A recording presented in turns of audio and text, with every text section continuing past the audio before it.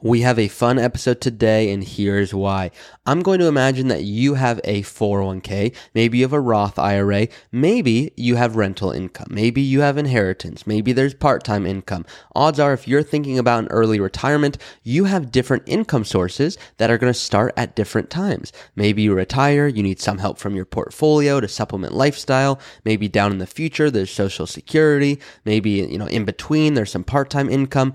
And you've probably wondered in the back of your head at some point, how do I coordinate all of my different income sources with my portfolio? So that's what I'm going to be going over today from a timing perspective all the way to an optimizing perspective, because you work too hard to not get the most out of your money. That is why I love doing what I do. So before I hop in, once again, as always, I'm Ari Taubleib, your host, and I love what I get to do. I help people create a custom strategy to retire early.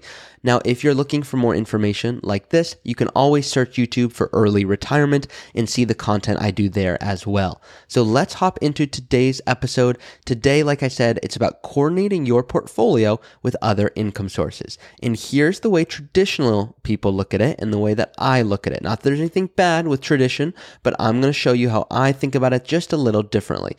Is most people will have you fill out a risk tolerance questionnaire, and that will get a portfolio allocation for you. Maybe there's some basic questions there. How do you feel about risk? What does risk mean to you? And then they might ask you your age. And some people will look at that and go, okay, that's my investment portfolio. And to me, that just doesn't go deep enough for a good allocation because it doesn't know everything else going on in your life. And you've probably heard this example before, but someone a few months back said, Ari, my neighbor says I should hire you because you're a fiduciary. And I said, do not hire me because I'm a fiduciary. That is the basis for our conversation. It's the same with building a portfolio allocation.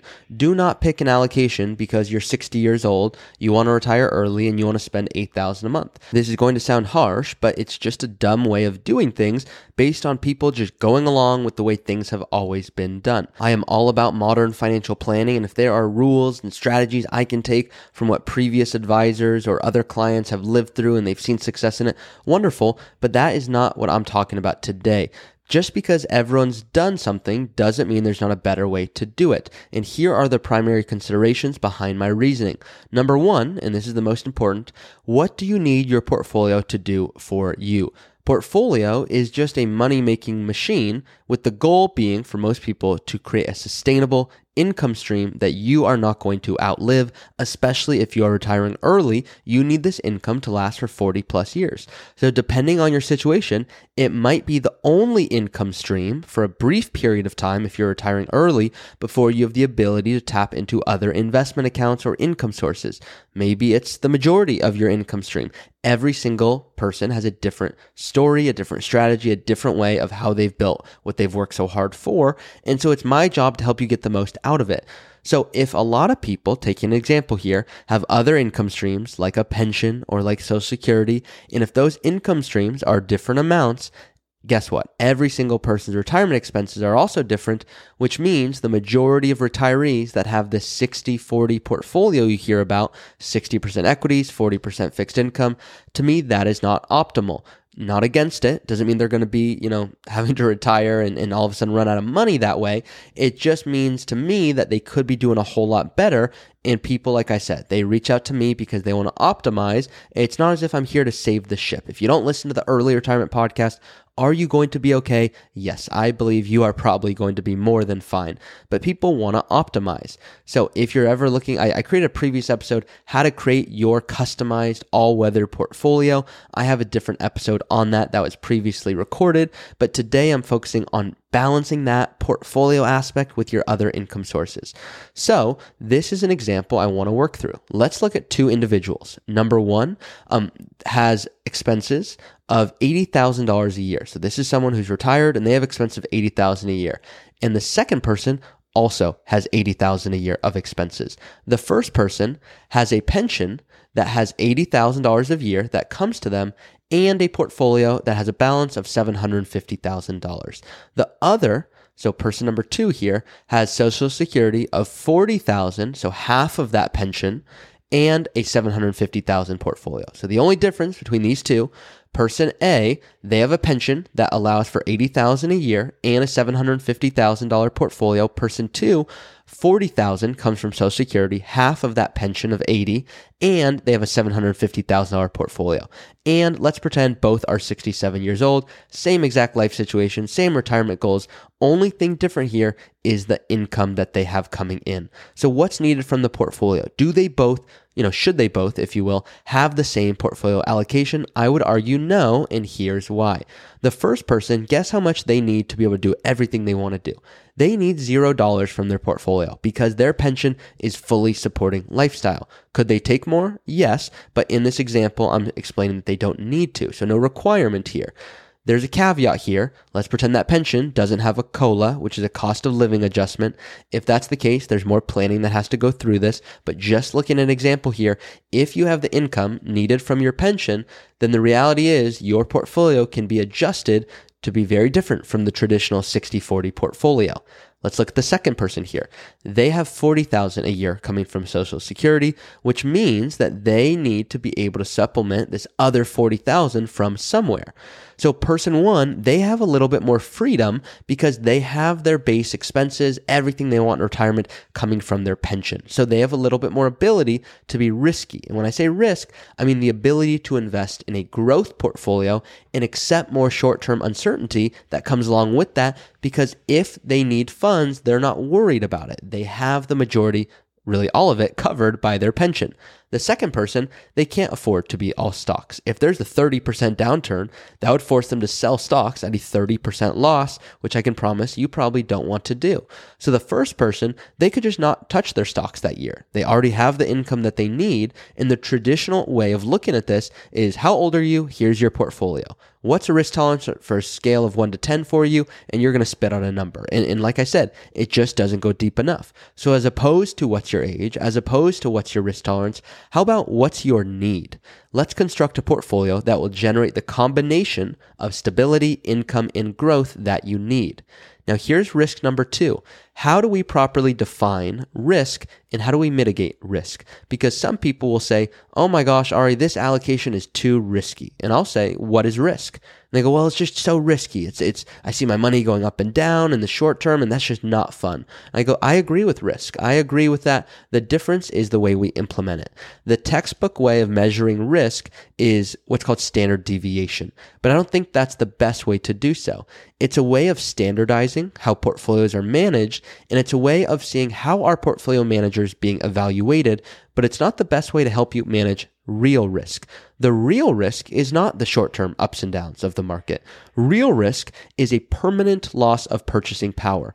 Volatility is a fancy word for discomfort, and even you could say extreme discomfort. That's what short-term risk is. It's not fun, but it's always short-term, months to a couple years on average. The average downturn is about 2 to 2.5 years, but it's not permanent. And so in my opinion, it's not true risk. So let's look at another example here.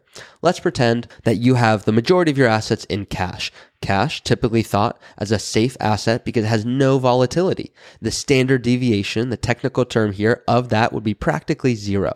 It also has no return. So if you have $100,000 today and you kept that in actual cash, in 20 years from now, you still have $100,000. But inflation of 3%, mean that's $100,000 is now worth $54,000 in 20 years. That's a decline of 46%. So if your stock portfolio declined today at 46%, you would probably say, Ari, that is a very risky portfolio. The difference is that's temporary. Stocks average about 10%. So if you zoom out that stock portfolio in 20 years, well, it's not worth $54,000 like cash. It's worth $672,000 in 20 years. And that's after adjusting for inflation. That equivalent would be $372,000 today. So if you ask me, Ari, what's more risky? Starting with $100,000 today, cash, real value of cash after 20 years is $54,000, and stocks real value is $372,000, which is almost 7 times higher. Which would you rather have? And people go, Ari, I get it, the higher amount, that makes sense. But then we got to think more about this.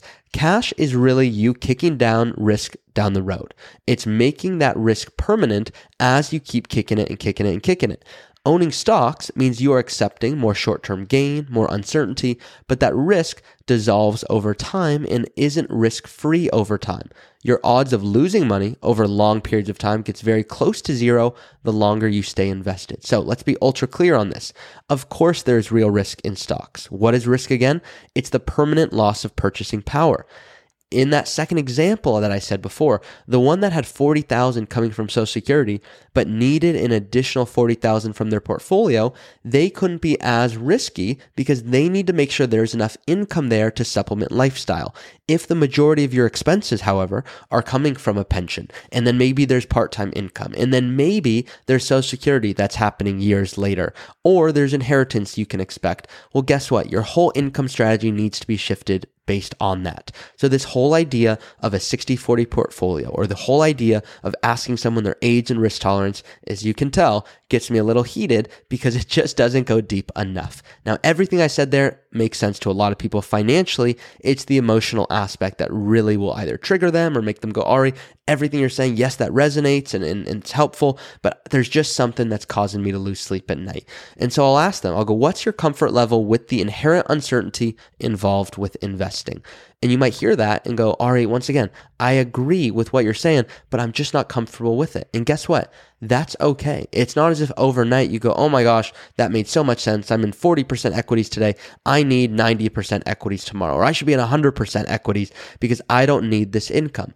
I'm not asking for a light switch in terms of a decision. I'm asking you to think differently about this. I'm asking you to think anti-cookie cutter. If you could afford to be all stocks, but doing so would cause you to lose sleep at night, then why would you do that? My goal with financial planning is to help you get the most out of life with your money. Maybe you go, Ari, I get this, but I just am not willing to accept that amount of uncertainty. I am okay with that as well once my clients understand the reason behind it. Losing sleep about your portfolio, that would detract from good planning. Adding anxiety, that detracts from good planning. So if you are looking at different trade-offs and say you're willing to accept lower returns in exchange for a less volatile experience, there's absolutely nothing wrong with that. But if the stock market volatility does not bother you, then I don't think there's any reason to accept a 60-40 or a 50-50 portfolio just because some financial advisor or a blog post told you that's what you should have because of your age. So that is it today on different income sources, on thinking through Social Security and pensions and portfolio, and especially with an early retirement. You're probably going to be living off of these income sources if you're retiring in your early 50s or early 60s before other income sources come in and help. So the reality is you might say, Ari, what do I need to do with this?